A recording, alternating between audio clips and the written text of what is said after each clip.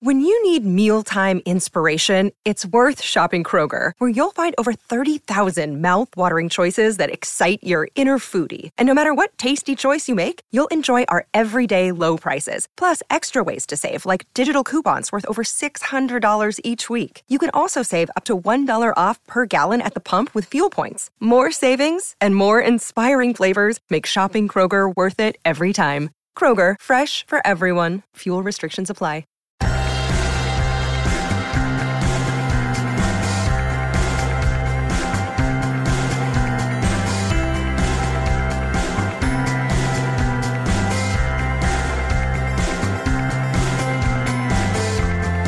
Hello, and welcome back to another episode of Beyond the To-Do List. I'm your host, Eric Fisher. This is the show where I talk to the people behind the productivity. This week, I'm excited to share with you a conversation I had with Eric Pliner. He's the author of the book, Difficult Decisions: How Leaders Make the Right Call with Insight, Integrity, and Empathy. In this conversation, Eric shares 3 steps for making decisions with speed, clarity, and humanity.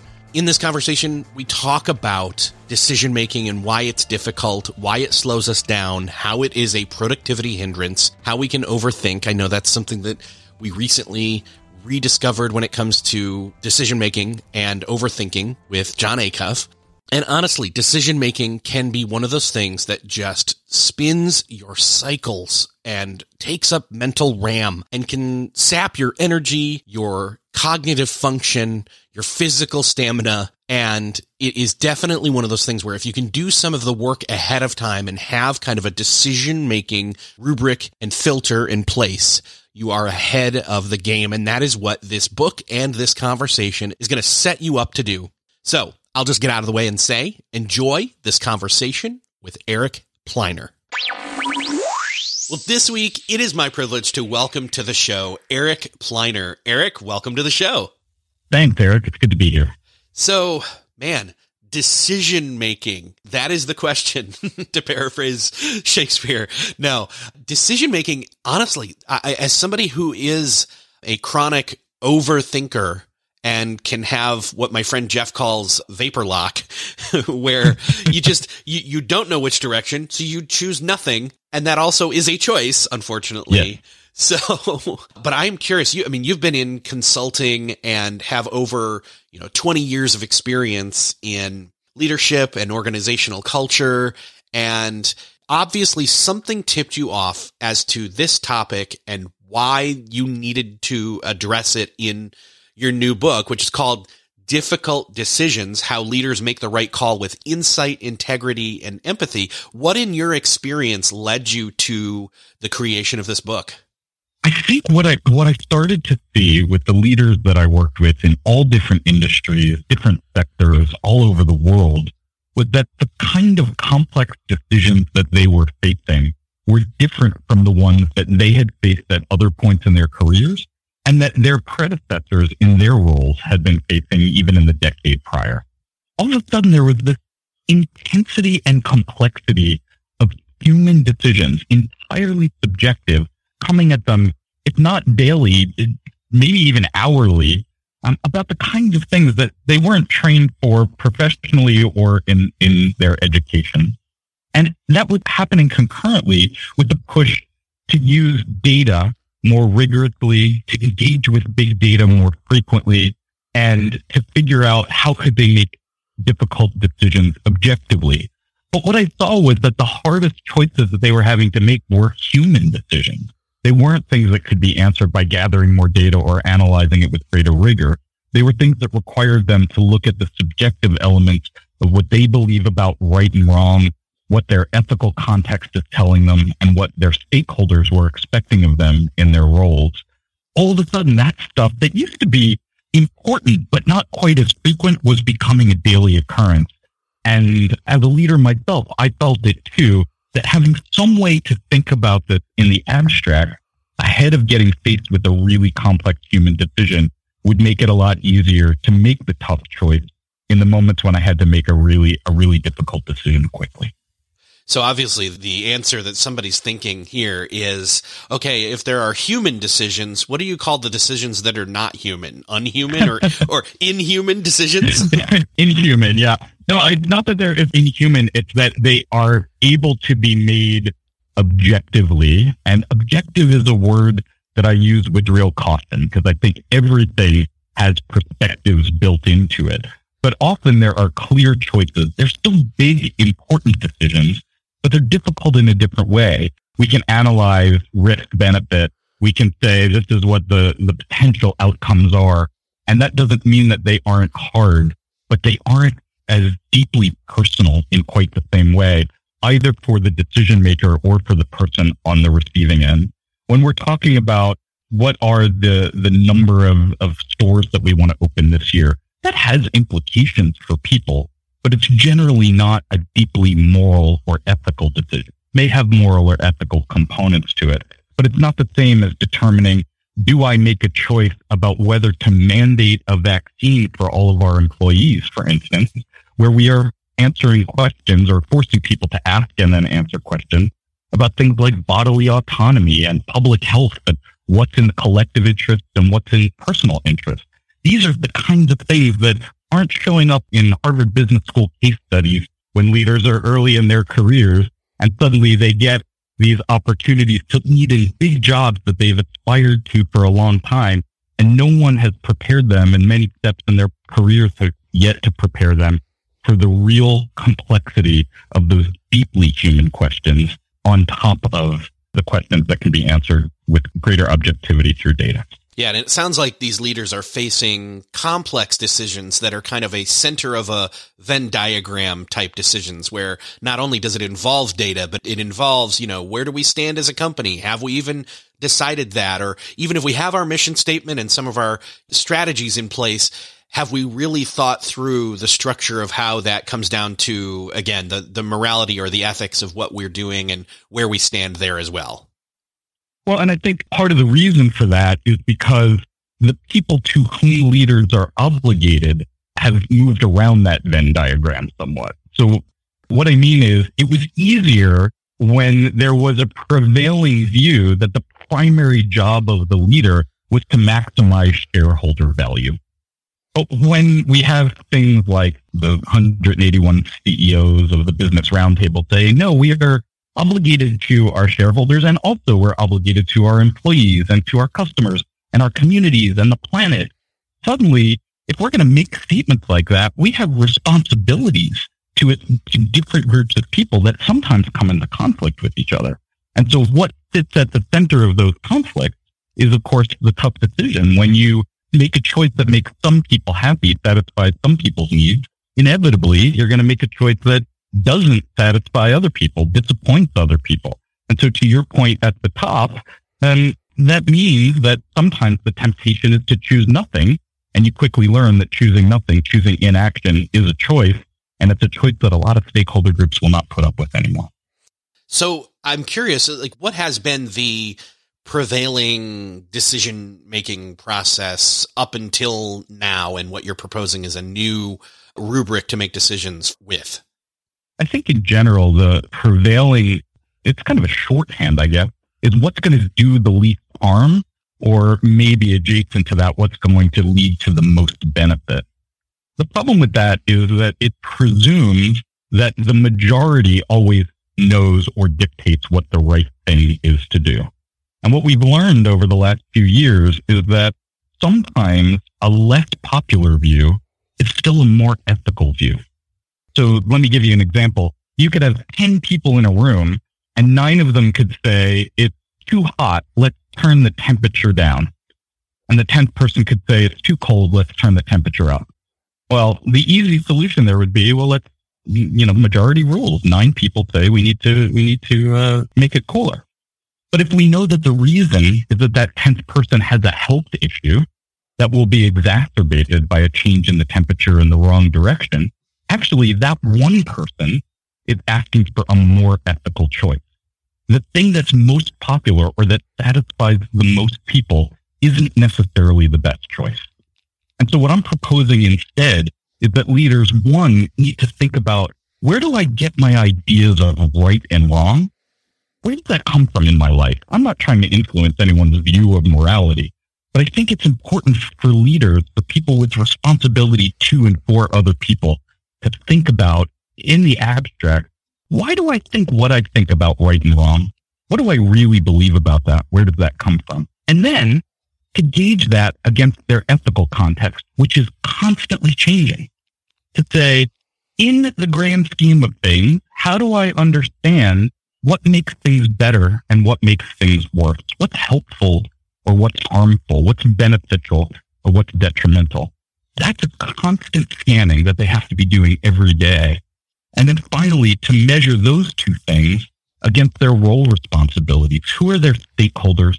To whom are they responsible and for whom are they responsible? And what are those people's expectations of them? When any two sides of that triangle, morals, ethics, or role responsibilities, come into conflict, the easiest thing to do is to look to the third to help give direction on how to resolve the conflict. It's a little bit more complex than just saying we'll do what's best for most people, but it has much greater integrity than just saying majority rules. I definitely want to dig in more on the triangle, but I want to say this. It sounds like you used the word earlier, objective, and you wanted to use that cautiously. There's another word that goes hand in hand with objective or objectivity, which is subject or subjectivity. And I think this is kind of, in a sense, you're rectifying or reducing the friction between those two words, in a sense, subjectivity and objectivity.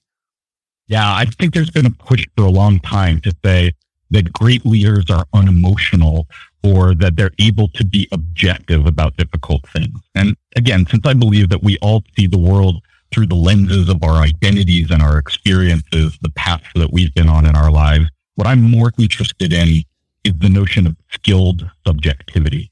Recognizing that everything that we do and how we see stuff is subjective, how can we get better at evaluating the sources of our subjectivity, how somebody with different sources might see the world differently than we do, and how I reconcile when that subjectivity comes into conflict with someone else's subjective point of view.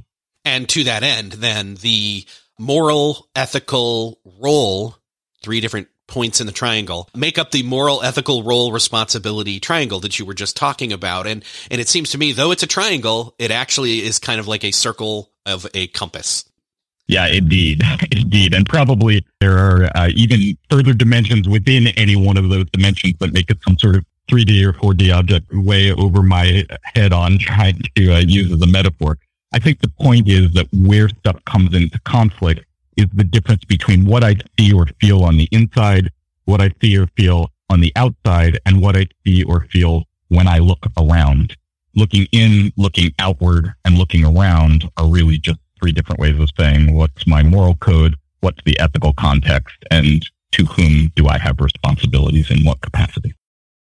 Still searching for a great candidate for your company? Don't search, just match with Indeed. Indeed is your matching and hiring platform with over 350 million global monthly visitors, according to Indeed data, and a matching engine that helps you find quality candidates fast. Ditch that busy work. Instead, use Indeed for scheduling, screening, and messaging so you can connect with candidates faster. I wish I had Indeed when I was in the hiring process in roles in the past because it is a slow, arduous headache of a process to find the right people, or at least it used to be. Join more than 3.5 million businesses worldwide that use Indeed to find and hire great talent fast. In fact, in the minute I've been talking to you, 23 hires were made on Indeed, according to Indeed data worldwide. And listeners of this show will get a $75 sponsored job credit to get your jobs more visibility at Indeed.com/to-do list. Just go to Indeed.com/to-do list right now and support our show by saying you heard about Indeed on this podcast. Indeed.com/to-do list. Terms and conditions apply. Need to hire? You need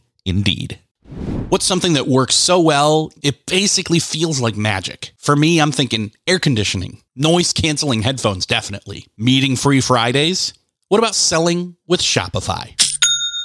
Shopify is the global commerce platform that helps you sell at every stage of your business. From the launch your own shop stage to the first real store stage, you don't have to just sell your own stuff anymore. With Shopify Collective, you can curate products to sell from brands you love and give your customers more variety and your business more sales. Shopify is your no excuses business partner. Sell without needing to code or design. Just bring your best ideas and Shopify will help you open up shop. Shopify also helps you turn browsers into buyers with the internet's best converting checkout, 36% better on average compared to other leading commerce platforms. And sell more with less effort thanks to Shopify Magic, your AI-powered all-star. Sign up for a $1 per month trial period at shopify.com/beyond. Again, go to shopify.com/beyond now to grow your business no matter what stage you're in. Shopify.com/beyond. Well, let's dive in on each of those. I would love to take some time and maybe unpack a little bit more, each of the pieces of the triangle, the moral, the ethical, and the role, and kind of not just give greater explanation, but differentiate those three. Yeah, sure. People get really nervous at the notion of talking about morality. And there's good reason for that. Morality has very strong branding, although not always positive branding, which is that morality is the purview of a certain or particular political ideology or social ideology. But the truth is that everybody has morality.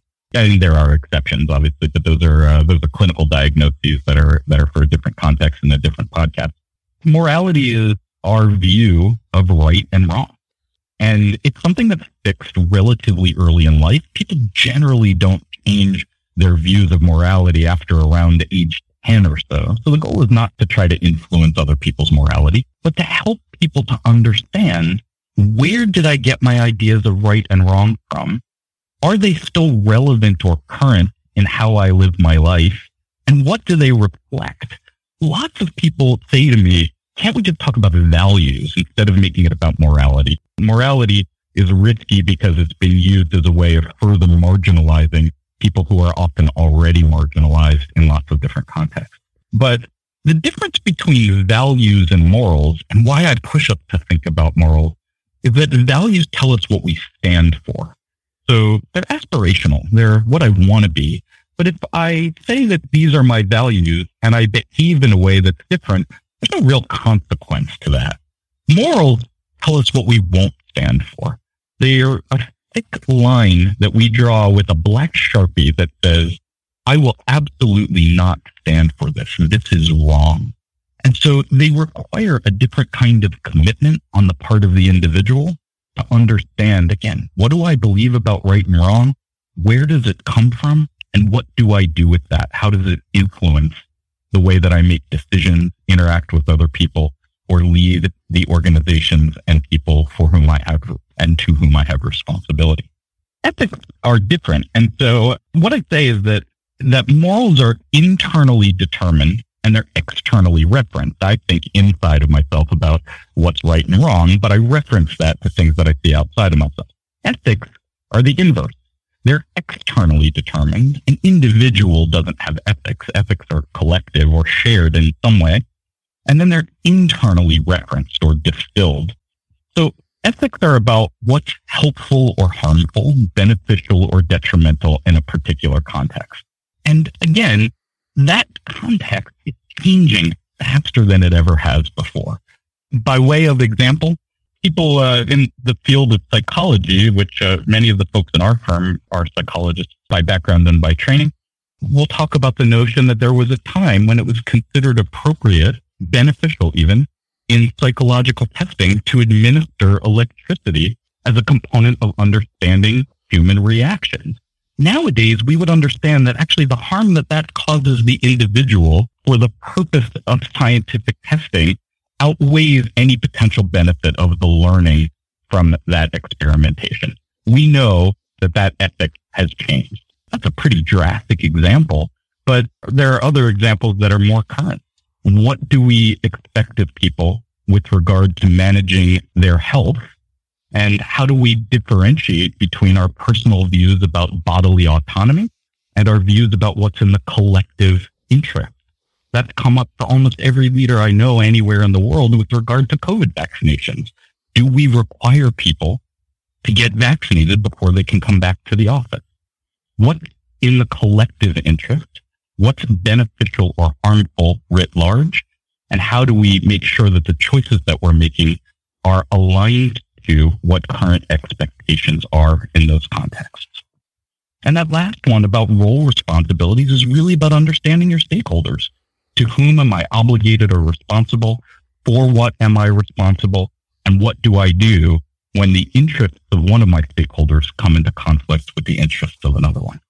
That was a great synopsis of all three. And so to take us one step further, and by the way, I think a lot of people often will confuse / merge the moral and ethical. So I'm really glad to have a differentiator between those two here as well.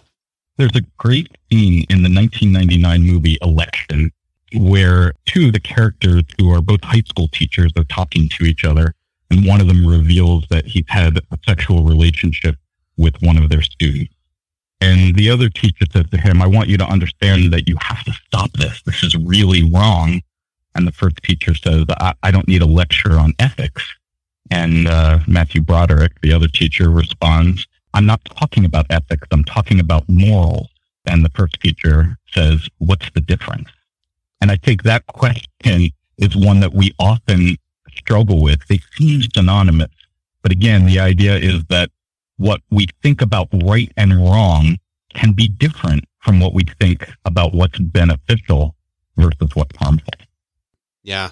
So you mentioned earlier when you first brought up the triangle that whenever any 2 points of the triangle are in conflict, you look to that third one to give clarity or to give insight, wisdom, etc., into that decision-making process. I'm curious, do you have any examples, like walk us through like what that would look like when 2 of them are in conflict and the third comes in to save the day?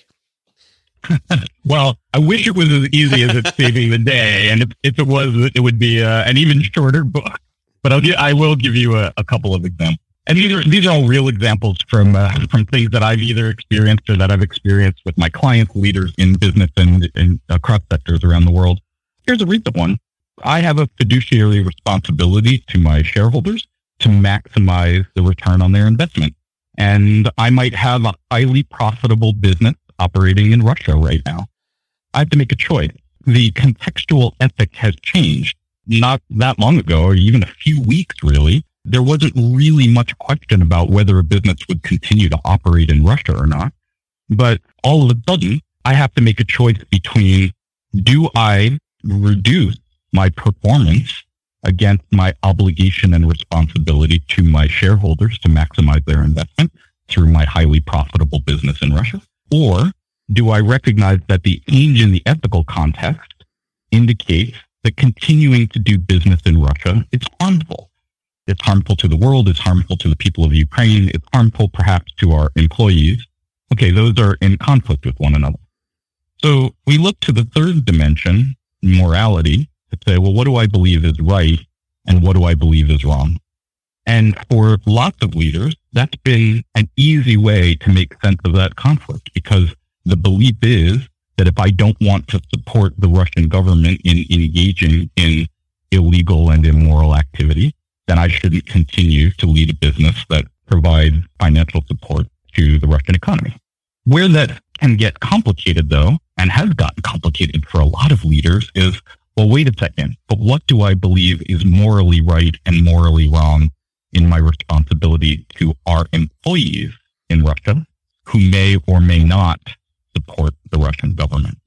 And so what we've seen is leaders working through the conflict between what's right for the business. Well, actually, when I think what's right for the business is maximizing shareholder return, that's pretty clear, but I have 2 choices if that comes into conflict with the ethical context or my moral belief. Choice 1 is I can influence my stakeholders to understand that change in the ethical context and understand my moral point of view, or I can say, I won't do it, I'm leaving. That last thing is a card you get to play only one time.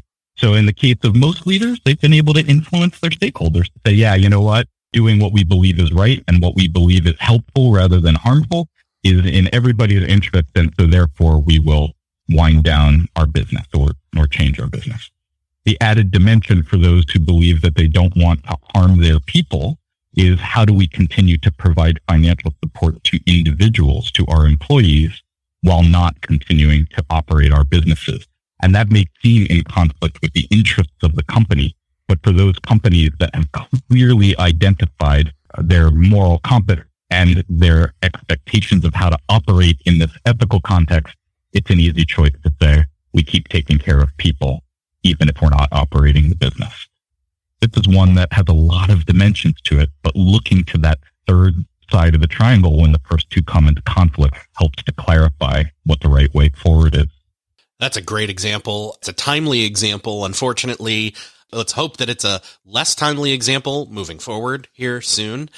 But that's a grander scale, larger scale type of living out of this decision-making process using the triangle. I wonder, do you have any smaller examples? Because obviously this one is one that is recent, is, again, larger scale, but it's maybe above a lot of listeners' heads in terms of what they live with or encounter in a day-to-day process.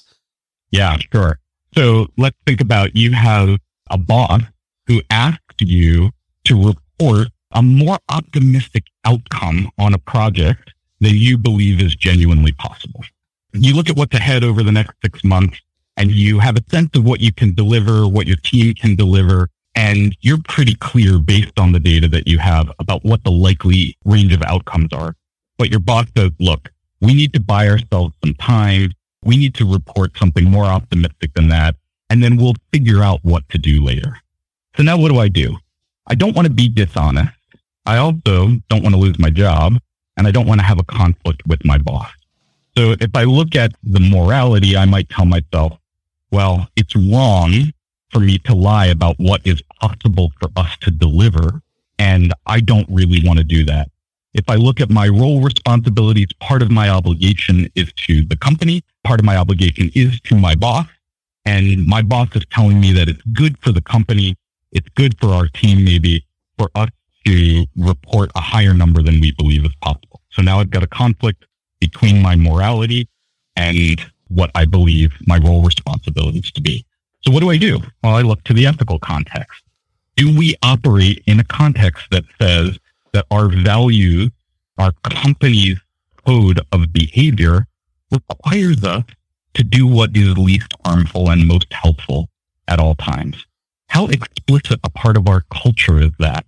What kind of resources are available to me to help process this and to make a decision? And then, without defying or humiliating my boss, how can I influence her or him to make sure that I can say, this isn't just about me and what I want to do, but I think in the context of how we operate here, I want to make sure that I'm operating in a way that's in line with our code of conduct, that's in line with our company expectations, that's in line with what's expected of all of us here. You're thinking about influencing in a different way. Even though you might not change the total situation, you might have some frustration or disappointment. Remember, every difficult decision is going to disappoint someone. You can operate with integrity without worrying about, am I going to lose my job over this? Or am I going to be forced to do something that I absolutely believe is wrong and that I think is harmful in our ethical context? That's another great example there. I'm coming back to, I forget how you coined it. It was either flexible. It wasn't flexible subjectivity. It was skilled subjectivity. Skilled subjectivity. Yes. So skilled, that just stuck with me, even though I couldn't remember the first word.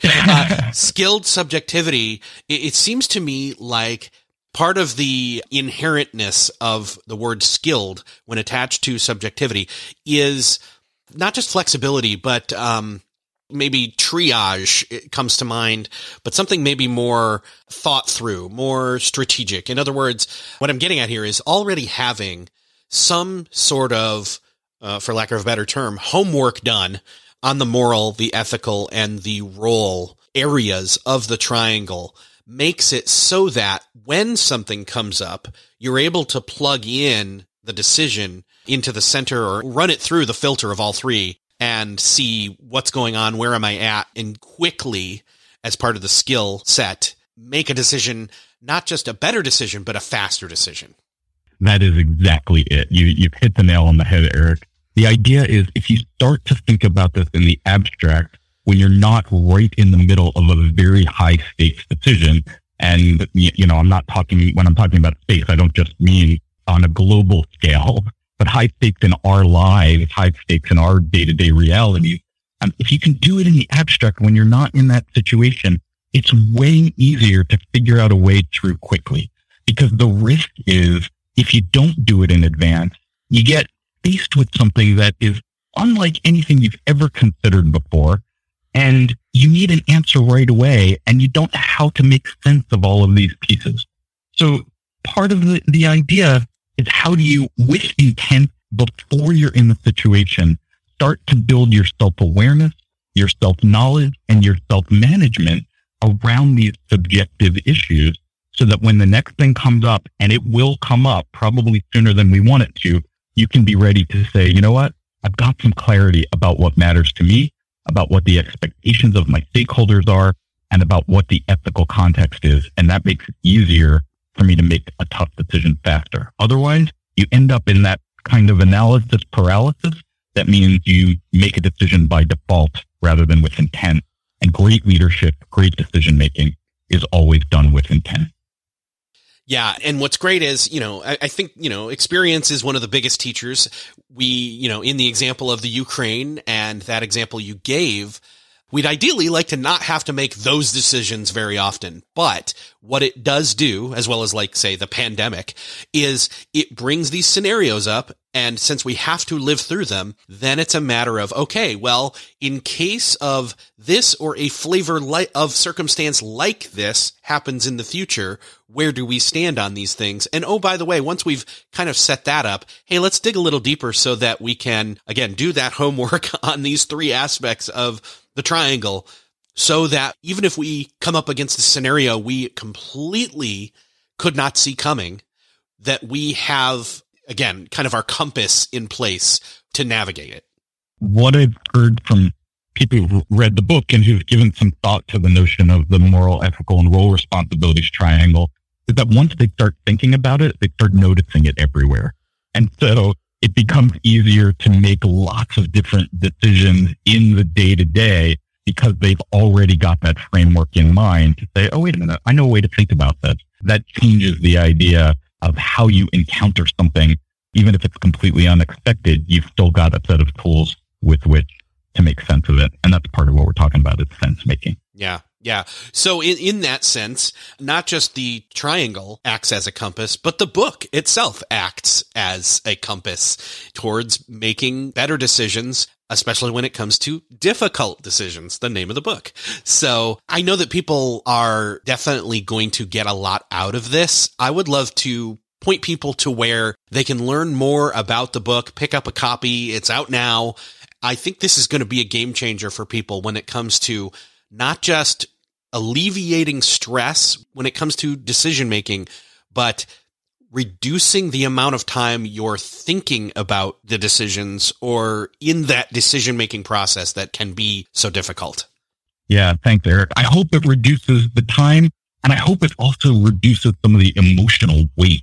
A lot of this kind of stuff can feel really heavy because, again, it is about those human aspects of our interactions, of our businesses, of our organizations, of our lives, that when we know that our choices affect real people's real lives, that can weigh on us in a big way. So I hope it reduces time to decision making, and I also hope it reduces some of that emotional and psychological weight or heaviness that these kind of choices can carry too. Yeah. So where is the best place to point people to if they want to find out more about the book and about you? Yeah, thanks. You can find out more about me and about the book at www.ysc.com. That's short for Young Samuel Chambers. And you can read a bit more about our firm and about some of our thinking, but also about how to get the book there. And you can find it online and in person anywhere books are sold, as well as in audiobook. Awesome. Eric, it's been great talking with you, and this is a great topic. I can't wait to see what you do next. Thanks, Eric. Thanks for having me today. Well, that's another podcast crossed off your listening to-do list. I hope that you enjoyed this conversation with Eric Pleiner. I know that it really helped me to sit down and think about some of the aspects of the moral, ethical, role, responsibility triangle and the way that I make my decisions Honestly, sometimes I take either too much time or not enough time when it comes to making decisions. Hopefully, speeding those up when they're slow or slowing them down when they're fast based on, needing to spend more time or really factor in the right things will be what I do moving forward based on the learnings from this book and this conversation. If you found this conversation helpful, I would love for you to do me the favor of sharing it with somebody you know needs to hear it. Do them that favor also. All you need to do is click the share button in your podcast player app of choice where you're listening right now, or head on over to the show notes, click the share button from there. Thank you so much for sharing. Thanks again for listening, and I will see you next episode.